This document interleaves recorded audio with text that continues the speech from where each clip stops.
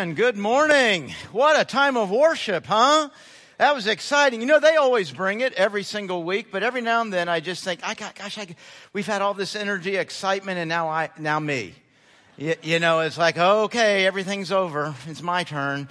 So grateful for that time of worship. Hey, listen, we've had a lot going on this week, and I thought it might be good to have a time of prayer going on in our world, going on in our nation, and I'm sure in your own personal lives. And so we'll take a few moments of silence and just let you pray about the things that are on your heart, and then in a moment I will close. And some of you may be noticing there's some activity back here. We have an individual that's got, I think, just a blood pressure issue. I think that's all it is. But the medical staff is going to get him and get him to some care where he can be watched for. So when I pray about him, you'll know what I'm talking about and who I'm referring to. So let's pray.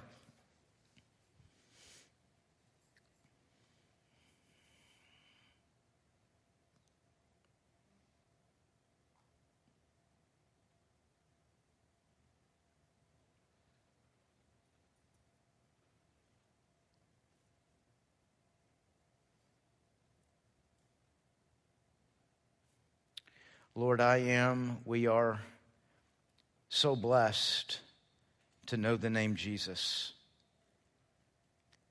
to be able to call that name Jesus. By that beautiful name we pray. By that beautiful name we are saved. Your word tells us that your name is a strong tower that we can run to. Lord, we're grateful in this moment right now with the things we're praying about, the things going on in our lives and around us, that we have a place of safety to run to, a strong tower to run to. And Lord, I lift up to you all that is going on in our world and our nation right now. I lift up to you the situation with Israel and Palestine, and we pray for peace. We pray for your peace for all people, peace that ultimately comes only through Christ. Lord, we lift up to you our nation. It just seems like there's just a lot going on. The oil and gas crisis this past week, the things going on at the border, all the various ideas about these things, and the disagreement, the tension that builds in our society. I pray for our president, our governor, to do what is right and good and just. I pray you surround them with wise and godly counsel that they'll hear and respond to. Lord, even as we feel the heaviness of what's going around us, we're grateful for some of the continuing good news that keeps coming out about COVID and the strong drop in cases, the fact that even here in our own Commonwealth this past Friday night, the restrictions being dropped. We're so grateful for that, Lord. We certainly continue to pray for your protection from this disease and pray that it continues to be resolved and healed in our nation and throughout our world.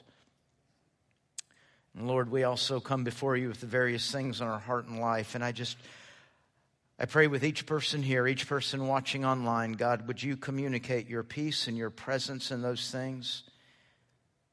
Lord, I pray in these very things we've prayed over, this week we'll see your goodness, your guidance, your faithfulness. Lord, we lift up our friend back here in the back. Just pray that what's going on there can be quickly and easily resolved. And we just pray your care and protection over his life and well-being. And Lord, just thankful for the people here that can give care and help to him while the ambulance is on the way. Lord, we pray you'll take care of that situation.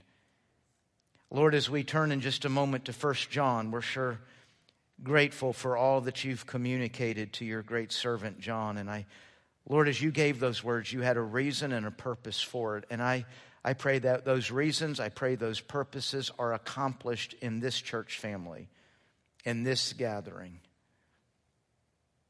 God, may we hear your word and may we be ever responsive to it. Develop in this church everything you had in mind when you spoke to John.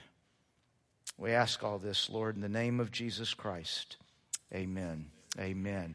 And as I look up and say amen, I see Miss Esther Perkinson sitting down here. It's so wonderful to have you here today.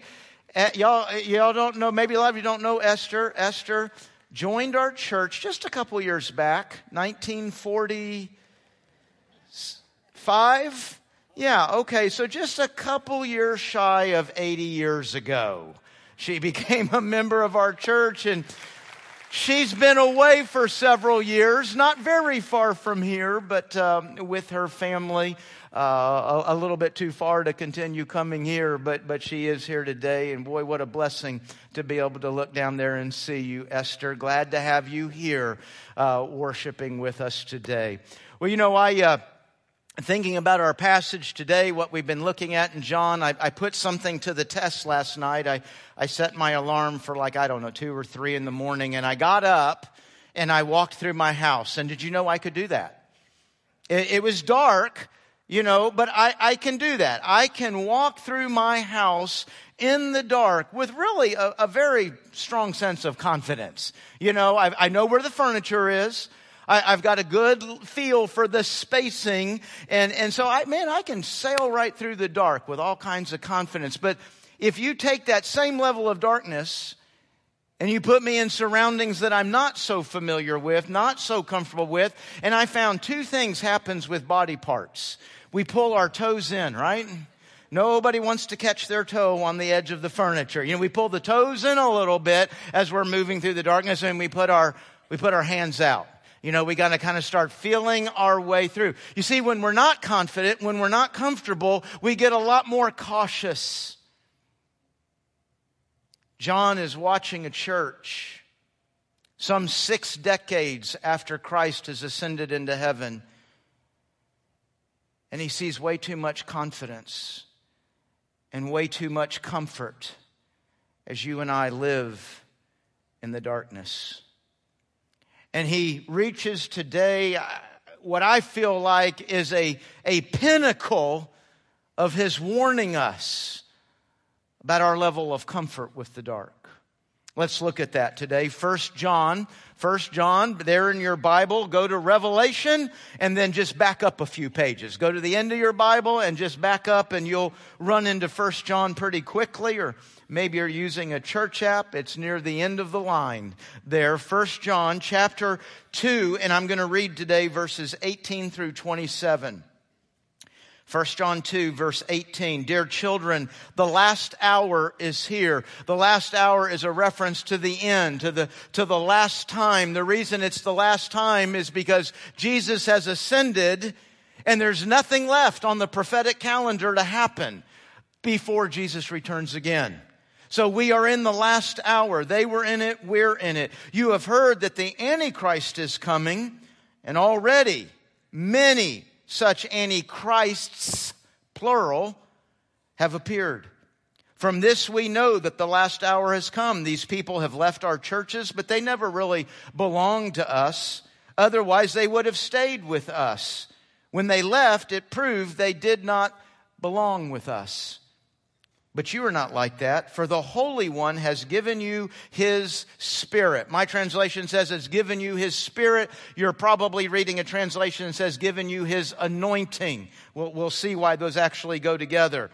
You've been given His anointing, and all of you know the truth. So I'm writing to you not because you don't know the truth, but because you know the difference between truth and lies.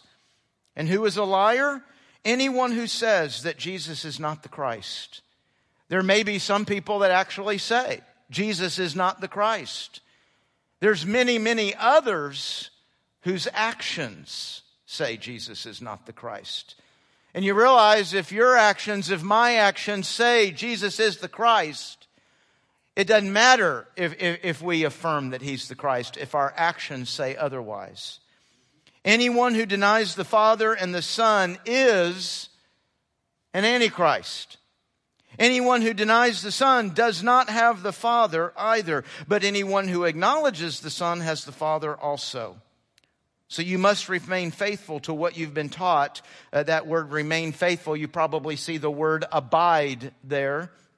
You must remain faithful to what you've been taught from the beginning. If you do, you will remain in fellowship with the Son and with the Father. And in this fellowship, we enjoy the eternal life He has promised us. We don't enjoy it when we die and go to heaven. We start enjoying it right now. Right now, I know I have no end. All that's in front of me is victory. All that is in front of me is good. We enjoy that now. Verse 26, I'm writing these things to warn you about those who want to lead you astray.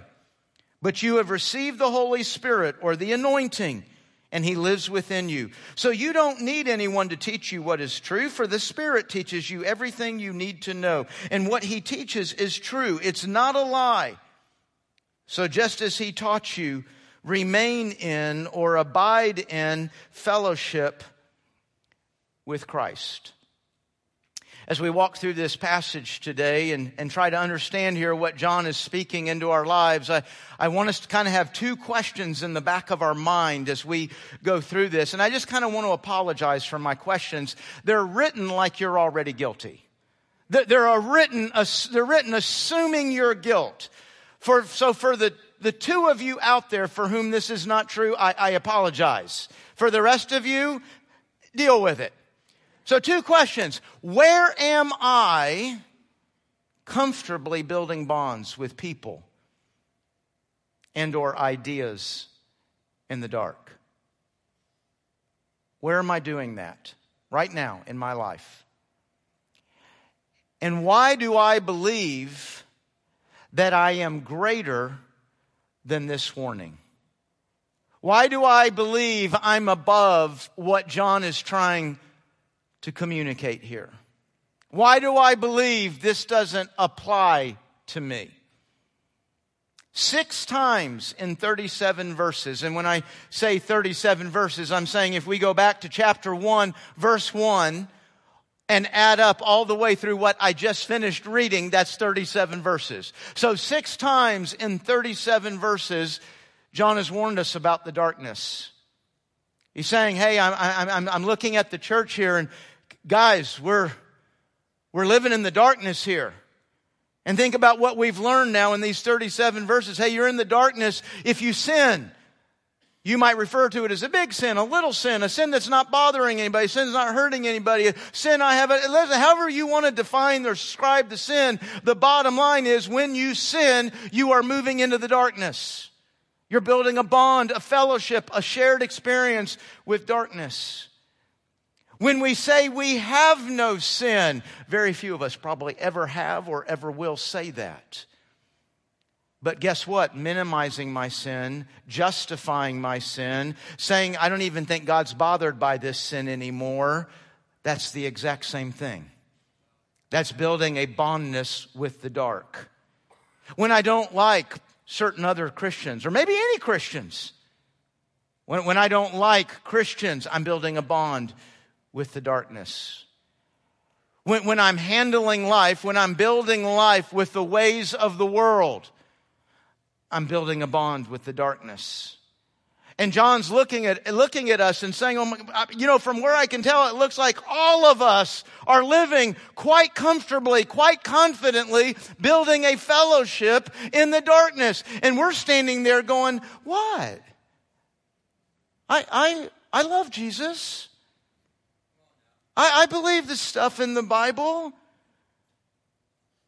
And John's saying that we do not get it. And he started to say this last week. He said, whether you've got it under control or not, whether it's an issue or not, the bottom line is you're building a life and shared experience with that which is an antithesis to God, that which is against God. And today he puts a name on it. You're building a life with antichrists, plural. Imagine a lot of us are familiar with the idea of a capital A singular antichrist of the Great Tribulation, right? But the idea of plural, the idea of right now, I don't know if I've heard that. I didn't know this was happening right now. The capital A, the singular antichrist, this is a person that Satan will embody. He will have worldwide influence and will lead the world, lead the entire planet Earth to be anti-God, to be anti-Christ. His influence on this earth will be unlike anything the world has ever seen. So we understand that about him, but what about these? Well, no, these antichrists we're talking about today they're not going to operate on that same level. They're not going to have that same level of influence as an individual. But what they're doing is exactly the same.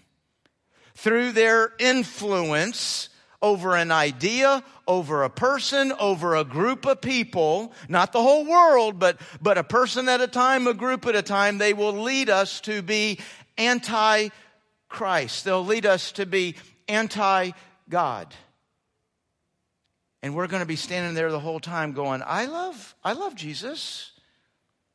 The first individual, the first idea being addressed here is false teachers. That would be the antichrists. They're false teachers. But then he talks about anyone who denies. And we realize now we're not just talking about maybe a person up front leading us astray, but really anybody, any idea can have a very antichrist-like influence on our lives. And our guard is not up. Our arms, we're not being cautious. We're not being careful because our eyes are adjusting to the dark. And maybe at first we heard ideas that sound similar, that sound the same. Hey, that's what we're about as Christians. Hey, those are words that are in the Bible. And we're kind of, our guard's down. Hey, this is what I'm about. This is what I'm a part of. And so we're not being careful. We're not being cautious. And Antichrist will move in all kinds of ways, affect our ideas on all kinds of things. But ultimately, you can put everything they're about and everything they're doing under two ideas. They are going to move me away from the deity of Christ and the authority of Scripture. Now, I don't know that I don't know if words will ever come out of their mouth or your mouth. I don't believe Jesus is God. I don't believe the Bible. That can happen, and that could be what happens, but a lot of times it's not our words. It's our actions, and it's how we end up living. By their influence, by my engagement with that, all I know is I'm moving further and further from turning to Christ as my God and turning to His Word for the way. The strange thing is when you're under the influence of an antichrist, they might even use the word Jesus. Well, you throw out a little Jesus word and our guards are down, right? Hey, we're all the same here. We're talking about Jesus. They might talk about very biblical ideas that we know this is who God is. This is what God is about. Love and justice and goodness and morality and purity. Oh man, that we've got to be about these things, and we have no guard down, and so we just begin to build relationship. We begin to get involved. We begin to engage with this idea, and because we're not cautious and not careful, we don't see what's down the road and around the bend. If we could see what was down the road and around the bend, we would be cautious. I really believe that of most of us. We put our hands out, whoa, where am I going? What have I gotten involved in? But we're not. We don't see it. And as we take each step, we become more and more. That's what our eyes do, right? We become adjusted to the darkness. And all of a sudden, down the corner and around the bend, I have a new respect. I have a new appreciation for sin. I have a new respect for that which is anti-God, anti-Christ, the Christ who loved me and forgave me of my sins. Man, the way this is described, the way I'm describing it, it sounds like it's almost dangerous to go out there and have a relationship. Can we have a relationship with unbelievers? Can we have a relationship with people who aren't Christians? Wait a minute, I thought the Bible wanted us to do that. It absolutely does. Not pretend relationships, real relationships. Not relationships where I just put a notch in my gospel belt. No, I'm really genuinely building a relationship where I love this person, I care about this person. Because it's through that kind of relationship that the gospel travels. We just need to be cautious. And we never are. We have so much confidence in ourselves, so much confidence in our ability to control this and handle this. I would say we need to very regularly ask ourselves some questions, but we won't ask ourselves. You will not ask yourself the question with somebody that you genuinely like and enjoy, with an idea that you're really bonding with and want to see flourish. You won't ask the question. Which is why I need maybe somebody in my life, somebody I know that's in the light, somebody that is mature and strong, that will maybe every month or two say, hey, are you shining the light of the gospel in this relationship? Or are they helping you adjust to the darkness? One of those things is always happening. If you think you got relationships where neither one of those is the issue, your eyes have already adjusted to the dark. Am I in this relationship, in this group, in this idea, am I one bringing the light of Christ and the light of His Word, or are they helping me adjust to the darkness? It is always happening. And the sad thing is, I mean, there are times where we're going to realize that it's happened. There are times where the Spirit convicts us or moves on our life, or a friend we love and trust comes alongside and says, man, you have journeyed far from Christ. You are so up and engaged, and we look at it and we see it and we realize it's the truth. And do you know, at that point, we have utterly failed that person and that group. And now, because we've gotten down the road, usually what ends up, the only thing that happens now is the relationship gets broken. And so now we as Christians bust things up. Because either A, I'm going to realize there's nothing I can do here, and we just start backing out of the relationship. Or we're going to try to throw the light on real quick. Well, guess what happens when you throw the light on in the middle of the night? It burns our eyes. I don't like that. Turn the light off. And that's what they end up saying to us. You know, get out of my life. We created the situation where one of us has to get out of the other's life because we weren't true. We weren't true to who we are. Do you know you are not loving anybody, and you're not helping any idea flourish, that you have to hide who you are in Christ. You have to downplay what you believe about the Bible. At that point, we've adjusted to the dark. We've been deceived. And you know, we'll look at this and we'll say, but I don't know. This is a good person, or this is a good thing. You know what? You want to know something? Honestly, I believe this person or this group I'm with over here, you know what? They're a lot more genuine, real than a lot of Christians I've been around. What do you say about that, Pastor? I'm sorry. That is a possibility and a reality. Now, I would add to that, you're probably over-exaggerating how good they are, and you're over-exaggerating how bad those Christians were. You know, when I've been deceived, a couple places in my life I got taken, right? Haven't we all? I mean, while you're being deceived, obviously what you're looking at seems good, real, valuable, true. It's not till after I've been deceived, oh, wait a minute, that wasn't real, good, valuable, or true. I mean, let's state the obvious here, folks. We don't recognize we've been deceived until we've already been deceived. That's how deceiving works. Gosh, is it even safe to go outside? Here's what we got to do. Go home, come back to church. Don't go anywhere else. Home church. That's it. It's not dangerous out there. It's dark.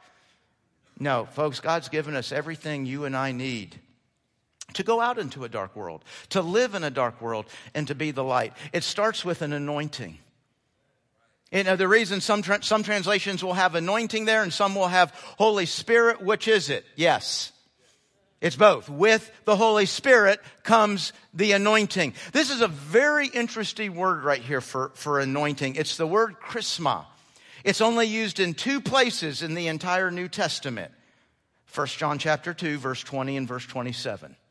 That word is only used right here. The word chrisma might sound a little familiar. It comes from the word Christos, which is where we get Jesus Christ. Say it with confidence. It's Jesus Christ. That word Christ. When we say Jesus Christ, we're saying Jesus the anointed, Jesus the chosen one. Now, while that word is not used, that word for anointing right there is not used much in the New Testament, it's used a whole lot, that Greek word, in the Old Testament. You say, wait a minute, Pastor, I thought the Old Testament was written in Hebrew. It is. Thank you for bringing that up. We have a thing called a Septuagint. Has anybody heard of the Septuagint? Got a few hands nodding, heads nodding. The Septuagint is a Greek Old Testament. They took the Hebrew Old Testament and they translated into the Greek. You say, why are you sharing that with us today? I know you're blessed by that. Well, it gives us a chance in words that, hey, this word's not used at all in the New Testament. How do we take this? How do we understand it? Oh, well, guess what? It's used a whole bunch. Whatever they were thinking this word meant in the Greek, they used it a whole bunch in the Old Testament. So what did it mean there? And there it's quite clear what it means. The anointing. You know what they anointed in the Old Testament? Spoons. Well, it wasn't just spoons. They anointed utensils, they anointed furnishings, they anointed clothing, they anointed the tabernacle, they anointed the temple. They anointed things. Once the Holy Spirit was on it, once it was touched and anointed, that meant it is now no longer for common use. You cannot use these things. You can't use this room. You can't use these clothes. You cannot use these utensils for other things at other times. They're now holy. They're set apart and can only be used in this way. You want to know something interesting? In the New Testament, not one utensil is anointed. Not one article of clothing. Not one building. Not one room. In the New Testament, we don't anoint objects anymore. The only thing anointed in the New Testament is you. You are anointed. You have the Holy Spirit on you. Do you understand that the moment we take Christ as our Savior and Lord, we are no longer for common use in this world? We have been set apart for holy use, for knowing God, for knowing God's Word and truth, for shining the light of God and His Word as a single person, as a married person, as a young person, as an old person, as a healthy person, as an unhealthy person, in this job, in being out of a job. Every condition of our life is a place to shine the light. A place where we lead people to look to God and to look to His Word. So you can see why John's so excited here. He's looking at a church that says, y'all aren't leading anybody to look at God in His Word. They've led you to look away from God in His Word. That's the influence, that's the impact, that's the effect of an antichrist. We have an anointing. Are we living it? And that's where we see the word, you need to faithfully remain, or the word there, abide. You need to, if I'm going to live this anointing, I've got to abide. You know what abiding is? It's what the military doesn't do. I say that because we've got military posts here, a lot of military in our congregation, and they live a life of moving every 9, 18, 27 months, right? You've gotten so good at moving, the first day you move into a house, you're ready to move again. There's boxes you won't even unpack. You won't even attend, because we gotta get ready for the next move. That is the opposite of abiding. Abiding means a move is not in my future. I'm putting down roots. I'm putting down stakes. What does John say? You need to be putting down stakes. You're here permanently in that which you first believed. You're here permanently in Christ. You're here permanently in God's people.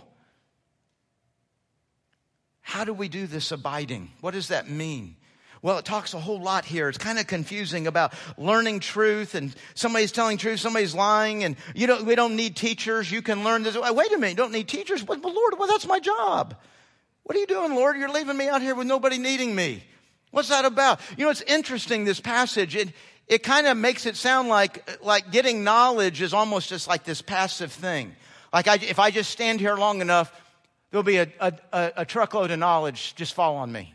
Spiritual knowledge, Bible knowledge, I'm going to really know it now. Which is it? Does it just fall on us, or do we work at it? How does that work? Let me show you both verses. They work together. John 16:13, when Jesus said, when I ascend to heaven, when I leave, I'm going to send somebody.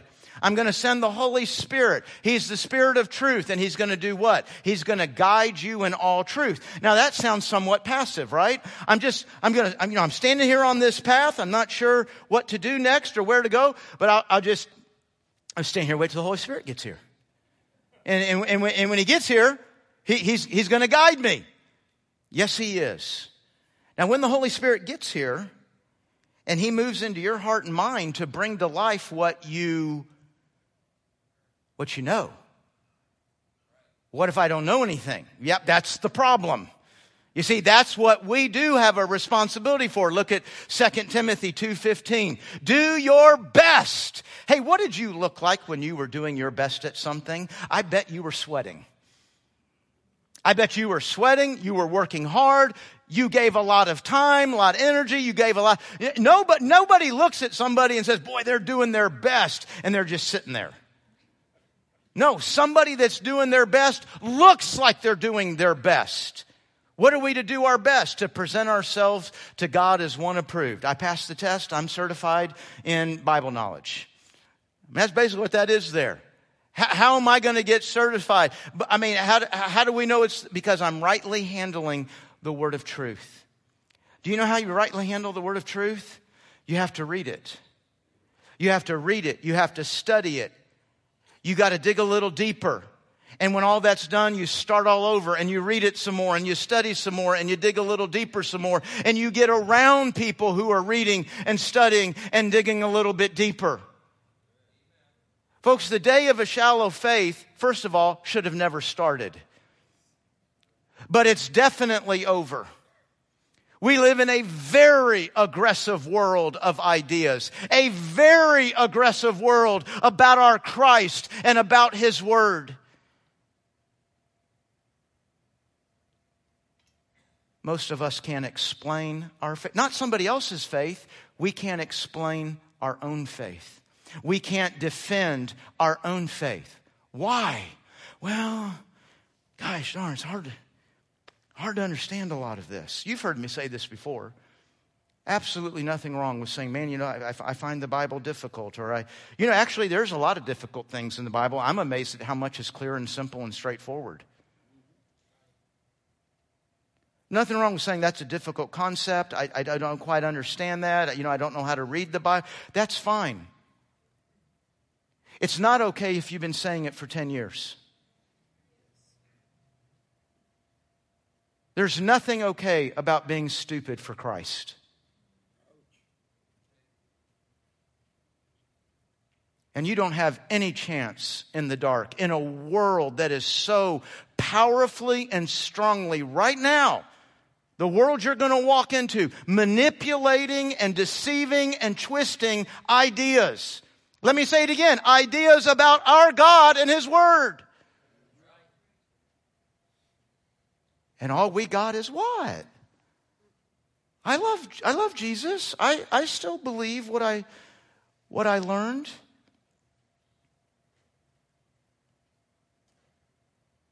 We got to work at it. God absolutely intends for our knowledge, our faith, to be something that we work at. It's just to say I don't like to read. Do you grasp at all where you're living and what you're living in? Because that's what John is saying. He's looking at a church and saying, y'all don't get it at all. Just as long as you can say, I love Jesus and I believe His Word, while you go out there and what you're actually building a bond and a fellowship and shared life and experience with is the darkness. And you're lying to yourself when you say you have it under control. You're lying to yourself when you say it has no impact. That's what John said. Remember, we got tired the first 3 or 4 messages of John calling us a liar. But you're lying to yourself. Words out of your mouth may be, I love Jesus and I believe the Bible, but the life you're living, the life you're sharing is with antichrists. With all that is against God and His Christ, God and His Word.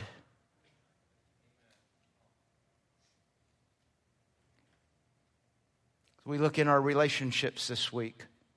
Gosh, my prayer for you, my prayer for myself is that we cannot shake this message. We cannot walk past it. I pray it burns on your heart and mind every day this week. I pray every relationship you walk into, every idea that you walk in, am I leading them more to His Word? I'm not saying it has to happen overnight. I'm not saying every conversation you have has to be about Jesus. I'm saying when you step back from that relationship, who's leading who where? Are you leading them more to Christ and His Word, or are they leading you more against Christ and His Word? You know, we each have to apply individually what John is saying here, but what John is saying to us, your eyes have adjusted to the dark.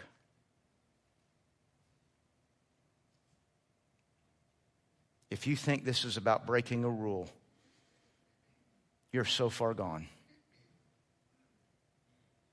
Your life, your bond and fellowship was with the Antichrist, singular.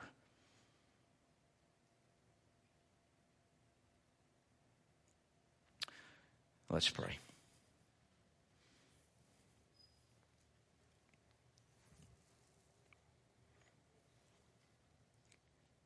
Holy Spirit, I pray that you will help us to see where we are building bonds with people and ideas in the dark.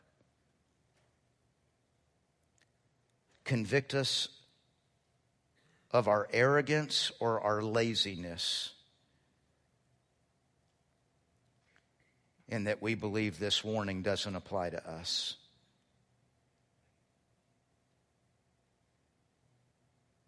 Oh God, may I never build a bond.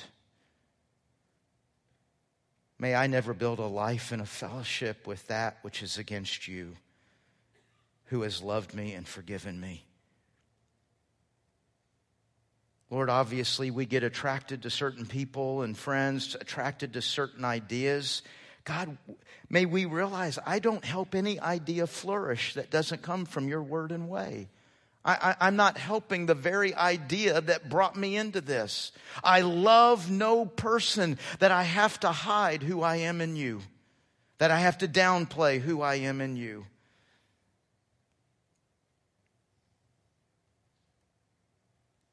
Holy Spirit, I'm grieved by this word. I'm confused by this word. I don't know entirely where all to go with it.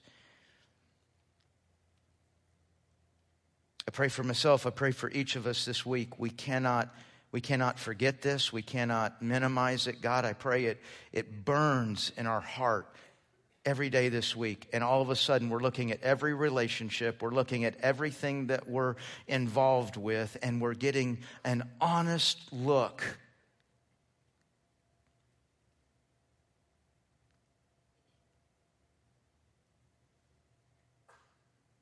Lord, maybe we believe in that idea. Maybe we love that person. We respect that idea. We respect that person.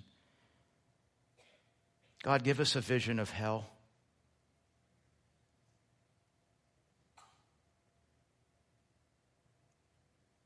Give us a vision that we love and respect no person and no idea that we live and that we leave in hell.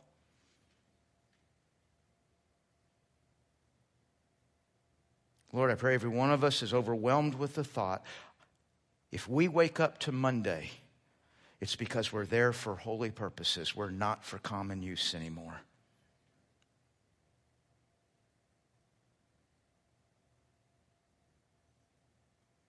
God, help us to realize it's not a long list of what to do and how to do. It starts with me wanting to be the light that you've called me to be. And Father, too many of us don't care about being a light for anyone, anywhere.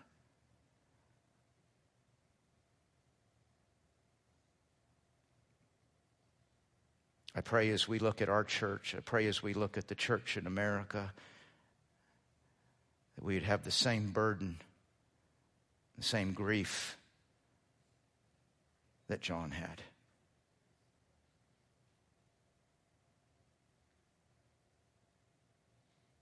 We ask for your help in this, and as we ask, Lord, we're so very grateful we have your forgiveness. We certainly need it. It's in Jesus' name that we pray. Amen. Amen.